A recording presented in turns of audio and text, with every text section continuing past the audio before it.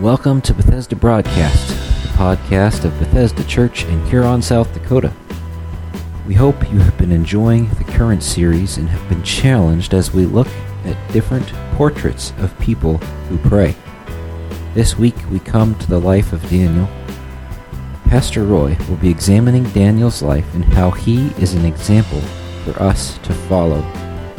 We encourage you to open up your Bibles to the book of Daniel and follow along with Pastor Roy. A good morning already, praising and honoring the Lord, singing these songs of praise to Him as He is worthy of our praise.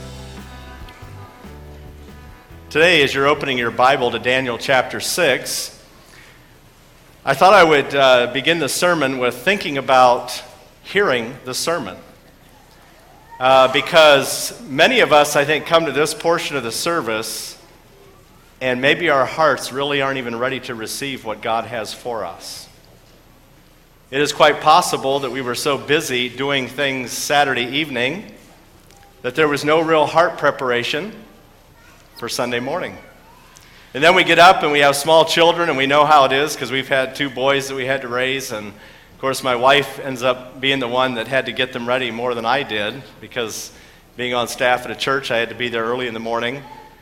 And trying to get diapers changed and the dog fed, and the dog runs out the door, and you're chasing the dog. The last thing on your mind is coming to church to worship and really focus on a message. So I want to challenge you this morning, because this is something we do repeatedly.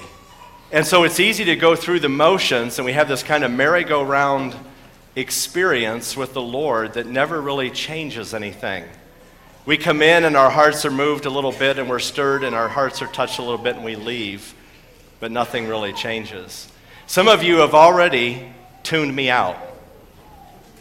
You've already tuned me out and said, I'm already thinking about what I'm going to do this afternoon. I'm thinking about what I'm going to do this week, or what happened this past week, or what didn't happen this past week. And you are already, your heart is not open to what God wants to say to you. I want to encourage you to open your ears and your mind and your heart to what God wants to say today. The Bible talks about the soils of the heart, and that the seed of God's word would fall on good soil. And so it is crucial when we hear a sermon that it falls on good soil, that God accomplishes in us what He wants to accomplish. And so as we talk about this whole area of prayer, it will be possible to go through this entire series and be unmoved and unchanged, and nothing changes whatsoever. And I can tell you that would be one of the most depressing things in my life, because I want God to move in Bethesda Church, and I want Him to change us and make us men and women of passionate prayer.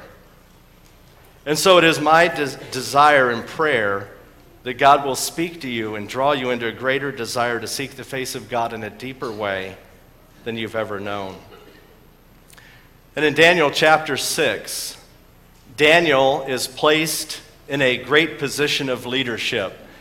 He came into captivity under Babylon, the reign of Babylon, King Nebuchadnezzar. Now, Persia is ruling, and he's under the domination of King Darius. But nevertheless, Daniel comes into captivity as a teenager, probably around the age of 15.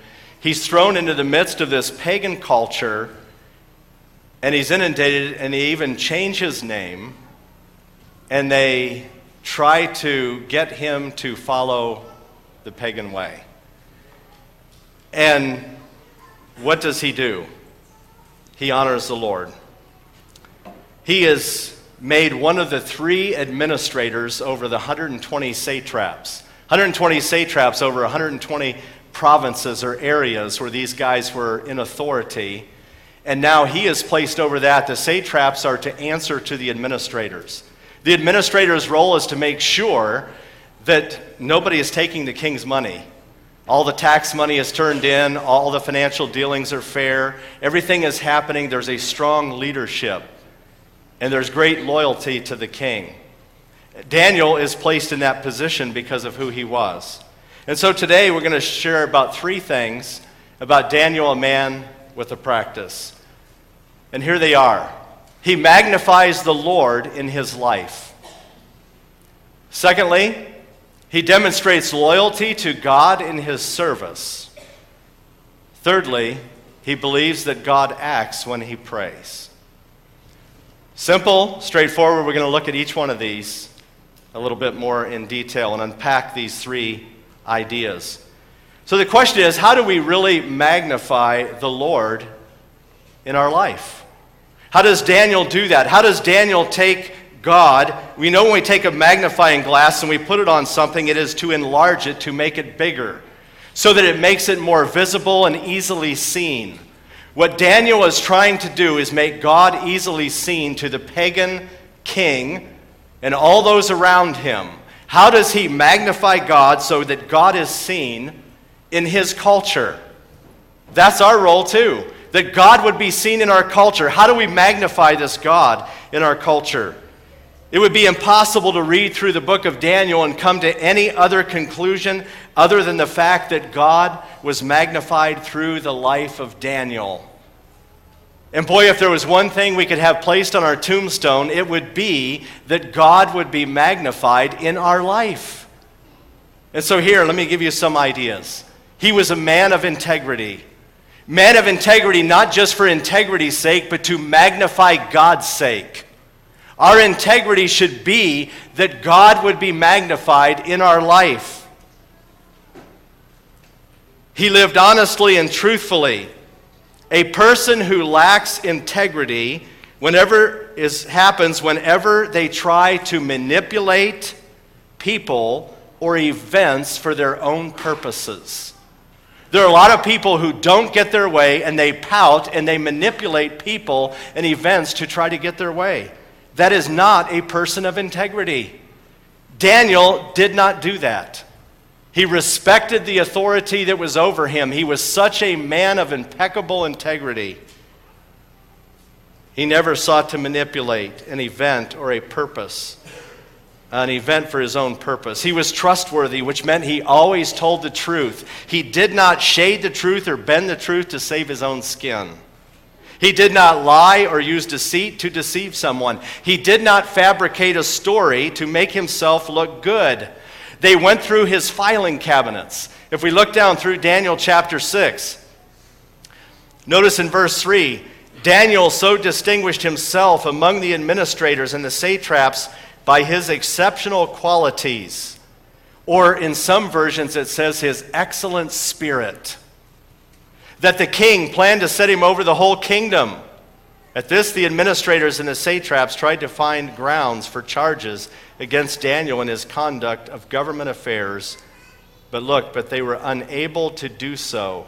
They could find no corruption in him because he was trustworthy and neither corrupt nor negligent. They went through his filing cabinets. They rummaged through his desk. Modern day Daniel, they got out his computer and they looked at his history to see where he had been. They went back to the hotels that he had visited. Was he a man of integrity when he was alone in a hotel? What was his language like when he was away from his parents? He was a man of incredible integrity. Why? Because he was a man of passionate prayer. I don't think it's possible to live a life of integrity without a prayer life. Why? Because there's so much temptation to deceive someone, to do something wrong, to do something less than ethical. The temptation is great. To make some financial scheme, to do something. Without prayer and God protecting our hearts, we will not be people of integrity. He sought to magnify God in his life. And anyone who seeks to magnify God in his life is a person of integrity, and that person of integrity is a person of prayer. Secondly, he was filled with wisdom.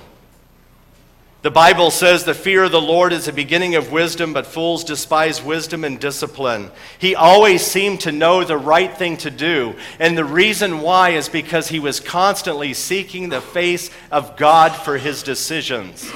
He did not act independently of the Lord. If we hold our finger in Daniel 6 and we go back to Daniel chapter 2 for a moment,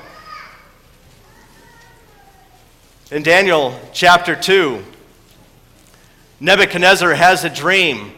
No one can seem to interpret the dream for him. So what does Daniel do? Daniel says, I can do it. No.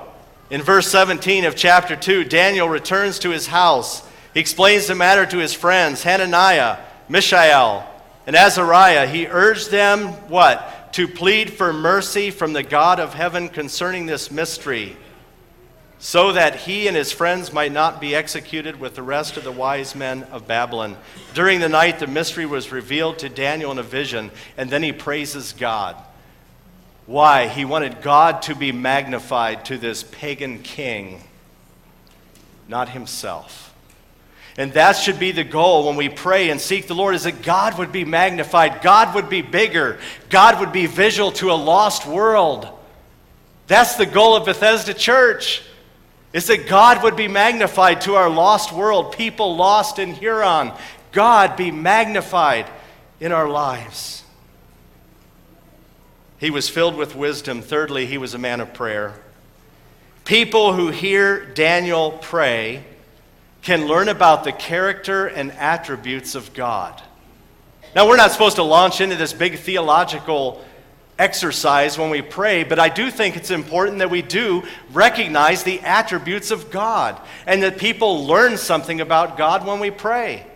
Notice what he says in Daniel chapter 6, verse 10. When Daniel learned that the decree had been published, he went home to his upstairs room where the windows were open toward Jerusalem. 3 times a day he got down on his knees and prayed, giving thanks to God, just as he had done before. And he prayed that God, if we go over to Daniel chapter 9, verse 4, we'll read a little bit about how Daniel prayed. Daniel 9, verse 4, I prayed to the Lord my God and confessed, O Lord, the great and awesome God who keeps his covenant of love with all those who love him and obey his commands. God, you are great and awesome. I'm going to magnify you to these people. And so magnifying the Lord is crucial, and he was a man of prayer. He recognized that the primer that primes the pump for a spirit of praise is understanding the magnitude of the great God that we serve. We sang this morning about our great God. If we view God as puny and weak, that's the way our prayer life will be. Puny and weak prayers. If we view God as great and magnificent and awesome, our prayers will be great and magnificent before this God. Daniel recognized God as the God who rules over kings and nations. He said God is sovereign over individuals, nations, and all of history. And while Darius, while you may have conquered Babylon, and while King Nebuchadnezzar, as the king of Babylon, may have conquered Jerusalem, know that no one will conquer the kingdom of God. He is over all kings. He is King of kings and Lord of lords. And his kingdom is going to rule. And notice when Jesus gets to the New Testament, what does Jesus talk about? He's bringing the kingdom of God. And there will be no king, there will be no ruler, there will be no leader who will thwart the leadership and rulership of Almighty God. He is going to rule and reign in his world. In Daniel chapter 1, God demonstrates his sovereignty by delivering Jehoiakim into the hands of Nebuchadnezzar. He protects his people in captivity. Although God allows his people to be taken captive by an ungodly ruler, he nevertheless restricts how that ungodly ruler treats his people. Now let me remind us of what sovereignty means. The biblical teaching is that all things are under God's rule and control, and nothing happens without his direction or permission. Nothing. In Ephesians 1:11, it says he works out everything in conformity with the purpose of his will. God continues to show his sovereignty in Daniel chapters 3 and 4 by protecting the 3 Hebrew children in the fiery furnace. God is sovereign over people and events. He protects them in the fiery furnace. In Daniel chapter 4, he shows his sovereignty by stripping Nebuchadnezzar of all of his power and glory and making him crawl and act like an animal. And what does Nebuchadnezzar do? In Daniel chapter 3, verses 28 to 30, Nebuchadnezzar answered and said, "Blessed be the God of Shadrach, Meshach, and Abednego, who sent his angel and delivered his servants who trusted in him, and set the king's command, and yielded up their bodies rather than serve or worship any god except their own God. Therefore I make a decree, any people, nation, or language that speaks anything against the God of Shadrach, Meshach, and Abednego shall be torn from limb to limb, their houses laid in ruin, for there is no other God who is able to rescue in this way." No other God. God was magnified. Then the king promoted Shadrach, Meshach, and Abednego in the province of Babylon. What happens in Daniel 4? After Nebuchadnezzar comes back to his sanity, after acting like an animal, at the end of those days, I, Nebuchadnezzar, lifted my eyes to heaven. My reason returned to me, and I blessed the Most High, and praised and honored him who lives forever. For his dominion is an everlasting dominion. And what about his kingdom? His kingdom endures from generation to generation. All the inhabitants of the earth are accounted as nothing, and he does according to his will among the hosts of heaven and among the inhabitants of the earth. And none can stay his hand or say to him, "What have you done?" God is sovereign over all the kingdoms of the earth. God is being magnified by showing his power over every king and every kingdom.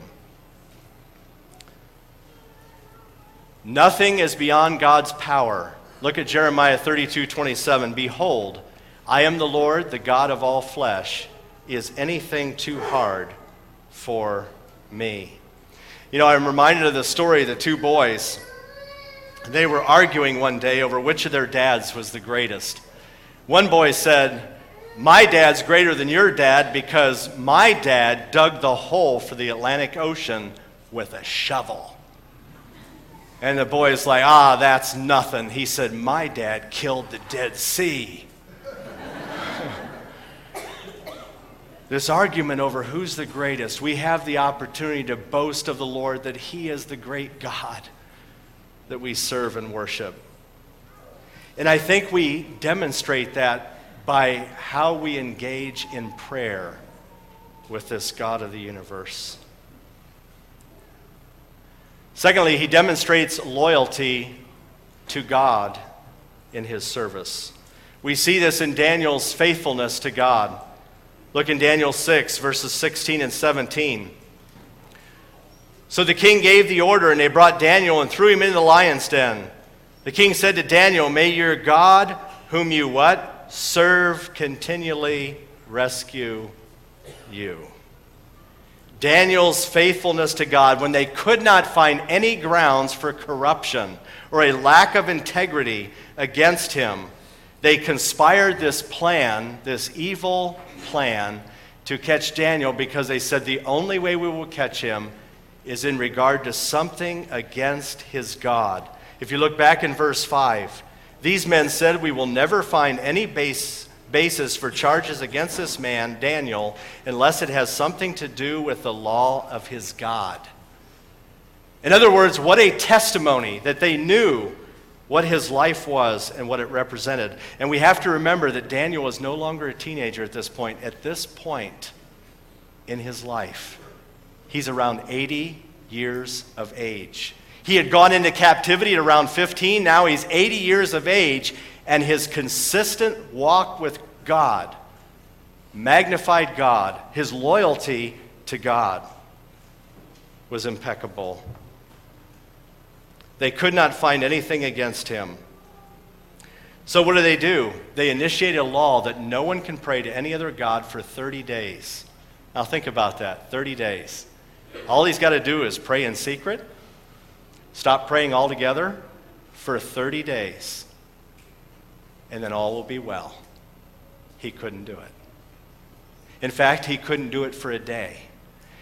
Prayer and his communication with God was so much important, he said, "I'd rather die and take my chances than not pray to my God. That's how important prayer was to him. He would rather die. He had a death sentence because he knew, it says down in verse 10, he knew. He learned the decree had been published. He went home to his upstairs room where the window is open toward Jerusalem 3 times a day. He got down on his knees, praying, giving thanks to God, just as he had done before. Nothing changed. You see what happens when we are under pressure? Nothing changes, but we could get worse, depending on what's in our heart. When we are under pressure and under stress, what's inside comes out. And for Daniel, it was prayer. That's the way he lived. And that's the way he was going to die if necessary. He was not going to bend. I have a video I want to show you right now. And I hope you will be tuned into this. This video is, and I had never heard this story until just recently. And I have sung this song for years.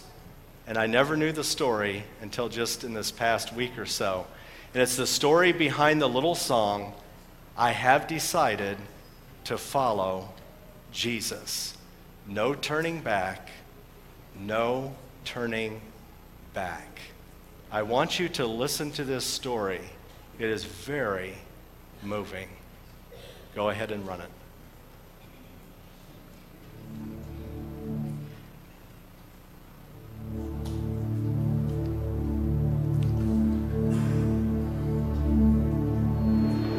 Nearly 200 years ago, a revival took place in Wales, England.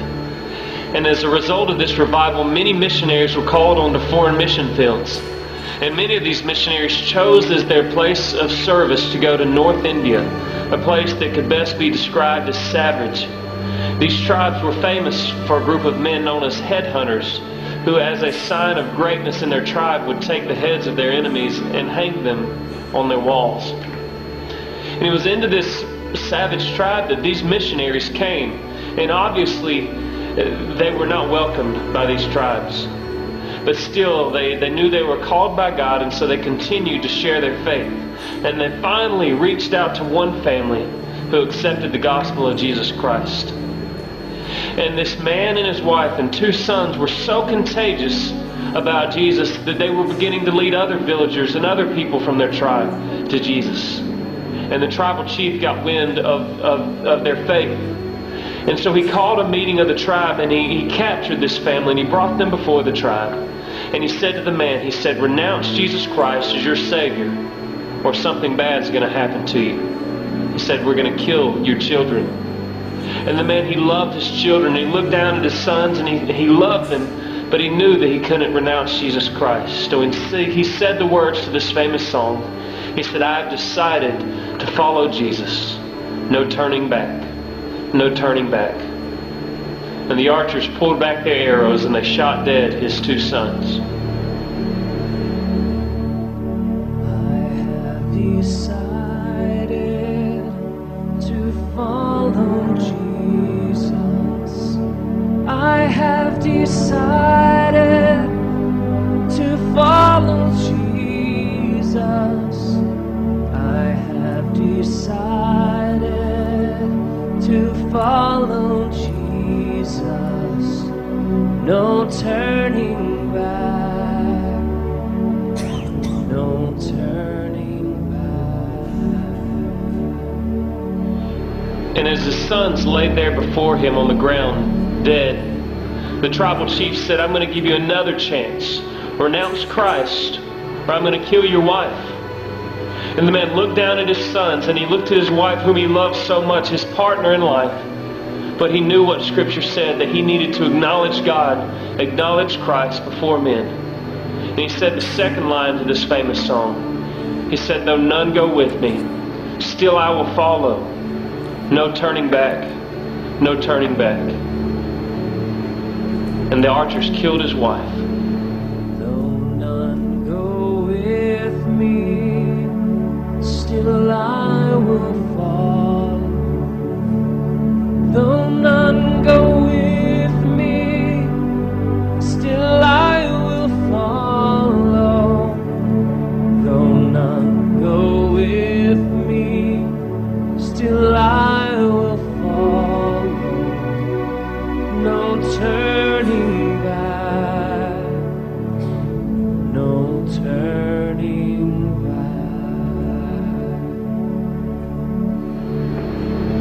now with his 2 sons and his wife lying on the ground in front of him, the tribal chief came before him again and said, "Renounce Christ, or this time we'll kill you." And the man, realizing that he had nothing left in this world, looked up at heaven and said the last lines to this song. He said, "The cross before me, the world behind me, no turning back, no turning back." And in anger, the tribal chief gave the order, and the archers killed the man. The cross before me, the world behind me. The cross before me, the world behind me.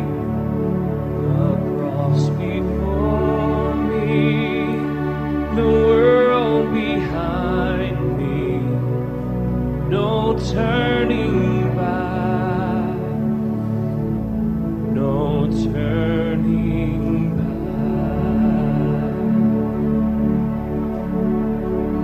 And now, with the man and his 2 children and his wife dead, the chief stood before this family speechless. He couldn't believe what his eyes had just seen, and he realized that through the faith of this man, that this God must be real. This Jesus who this man was willing to die for must be real. And on the spot, the reports tell us that this chief accepted Christ as his Savior. And throughout the following weeks and months, the rest of the tribes began to accept Christ as their Savior.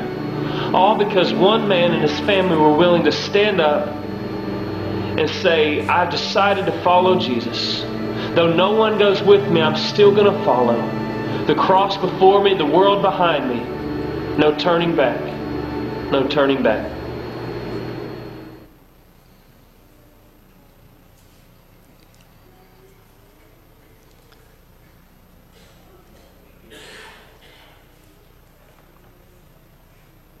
I have decided to follow Jesus. No turning back. No turning back.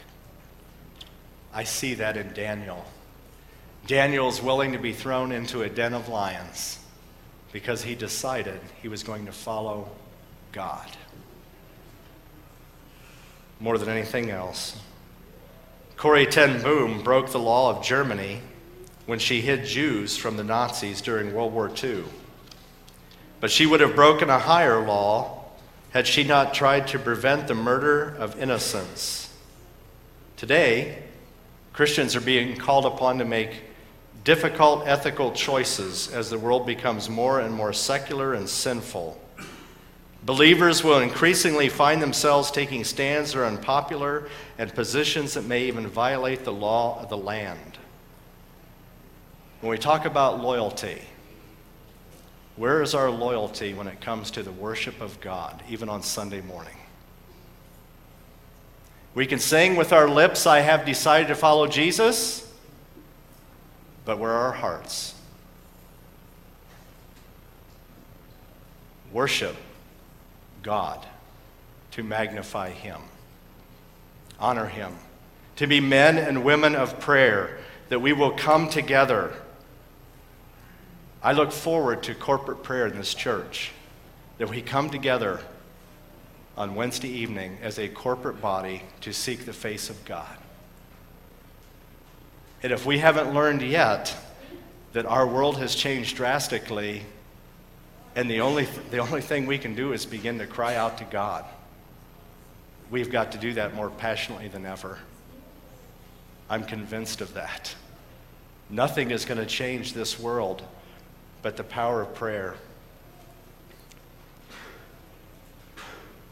We are very need-driven in our lives. Our schedule is need-driven. When our car runs low on gas, we need to go to the gas station. When our cupboards get low in groceries, we need to go to the grocery store. When I come home all grubby and dirty from work, I need to get to the shower. We're need-driven. But if our lives are running reasonably well, we really don't need God's involvement that much. We've got money coming in, the bills are paid, the electric is on, we've got people sitting in the pews, I've got a decent paycheck, life is good. I don't really need God in a deeper way. God help us. David the psalmist cried out, "O God, you are my God. Earnestly I seek you. My soul thirsts for you. My flesh faints for you in a dry and weary land where there is no water." Daniel's practice in the face of opposition did not go unnoticed. He never wavered in his commitment to pray. He never said, "Well, I'll just stop for these 30 days and then I'll reconnect with you, God." I hope that you don't get with your friends and say, "Well, I'll talk like my friends. I'll use the jokes they use and language they use and those things they use, and then I'll reconnect with you, God." That you'll be a Daniel. That you'll stand up. That you won't bow to peer pressure. That you'll be a man of courage, a man of prayer, a man who wants to make a difference in his culture. You will not trade your loyalty to God for something else. Say, "No, I'm not willing to trade my loyalty to God for this group or this thing this group wants me to do. My loyalty is to God." God has designed me for only one loyalty. Must have went back the wrong way here. Look at this quote on prayer, E.M. Bounds. "Prayer ought to enter into the spiritual habits, but it ceases to be prayer when it is carried on by habit only. Desire gives fervor to prayer. The soul cannot be listless when some great desire fixes and inflames it. Strong desire makes strong prayers. The neglect of prayer is the fearful token of dead spiritual desires. The soul has turned away from God when desire after him no longer presses it into the closet. There can be no true praying without desire." Comes out of Jim Cymbala's book, Fresh Wind, Fresh Fire. God has designed us so that we only have room for one loyalty in our heart. One. And it needs to be Him. God allows events in Daniel's life to be orchestrated in such a way to test his loyalty to Him. And I can tell you, when things come up in our culture that pull us away from worship on Sunday morning, do you know what that really is? It's not the sport. That's the issue. It's a test of loyalty. It's a test to say, what is first in my life? What is the priority? Is God all I say He is? It's a test of loyalty. Every time we're faced with a temptation, it is a test of loyalty. If I cave into the temptation, or if I overcome it, it is a test of my loyalty to God. You see, they wanted to catch Daniel breaking the law so they would make him guilty of treason and therefore allow him to be slain. He believes that God acts when he prays. Daniel didn't just hope that God would hear his prayers. He knew that God heard his prayers. Why? Because God hears the prayers of the righteous. Always. Let me give you a couple verses. Psalm 34:15. The eyes of the Lord are toward the righteous, and His ears toward their cry. Now I have, and I know you have, prayed at times where you do not feel like your prayer gets much higher than your head. I have prayed that way numerous times and felt that way. I don't think it's wrong necessarily to feel that way at times. I think it's human.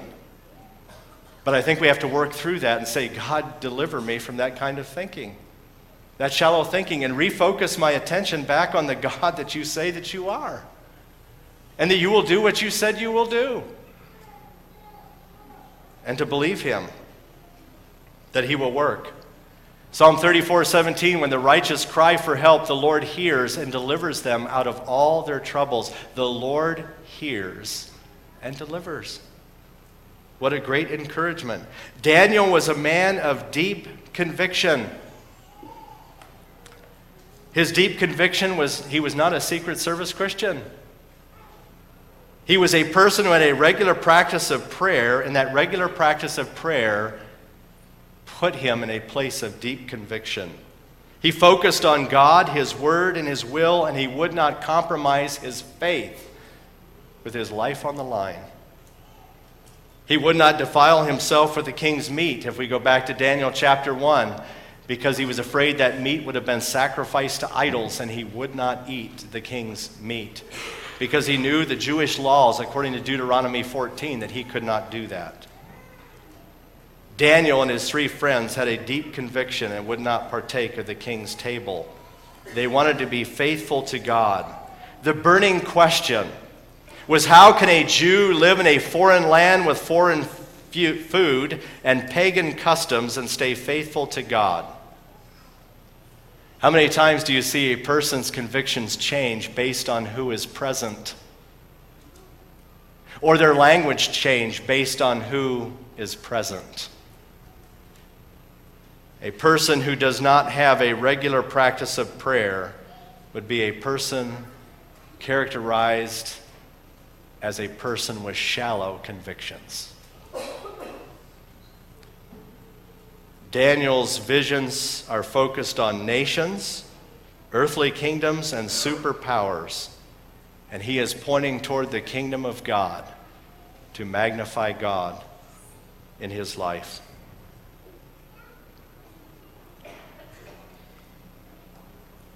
Let's stand for a word of prayer.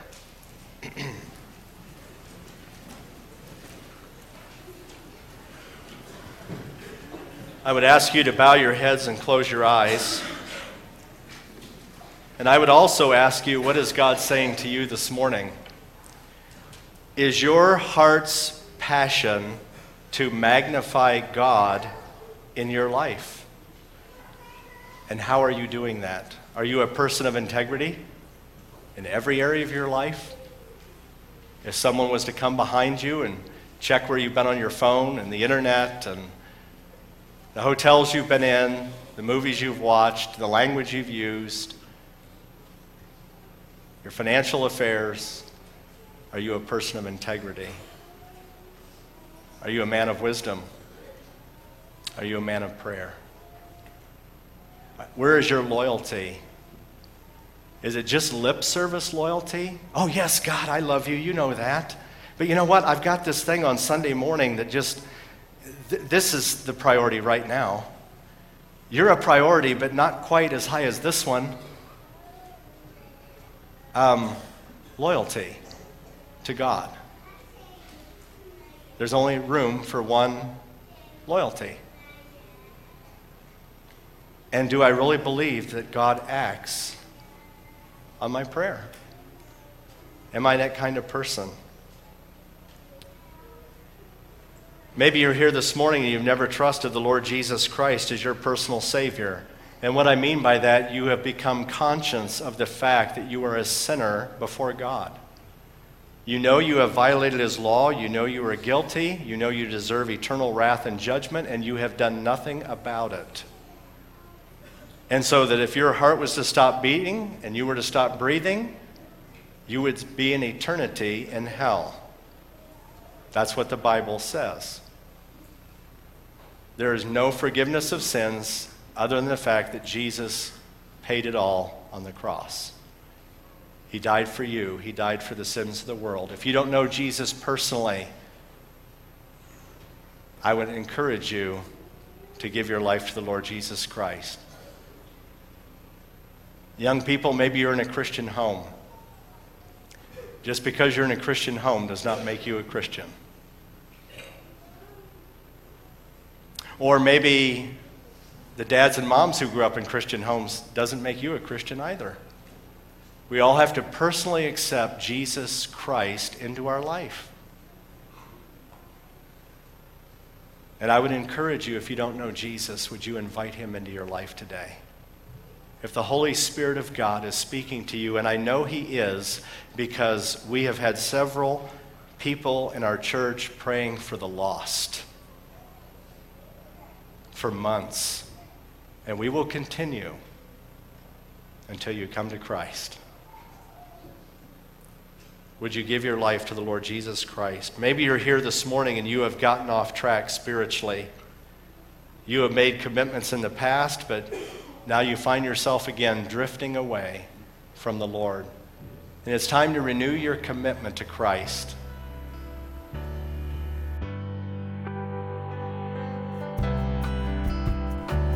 We hope you've enjoyed today's message. If you would like to know more about Bethesda Church, you can check us out on the web by going to our website, which is BethesdaMB.org. That's Bethesda, M as in Mary, B as in boy.org. Or check us out on Facebook by searching for Bethesda Church of Huron. Have a blessed day.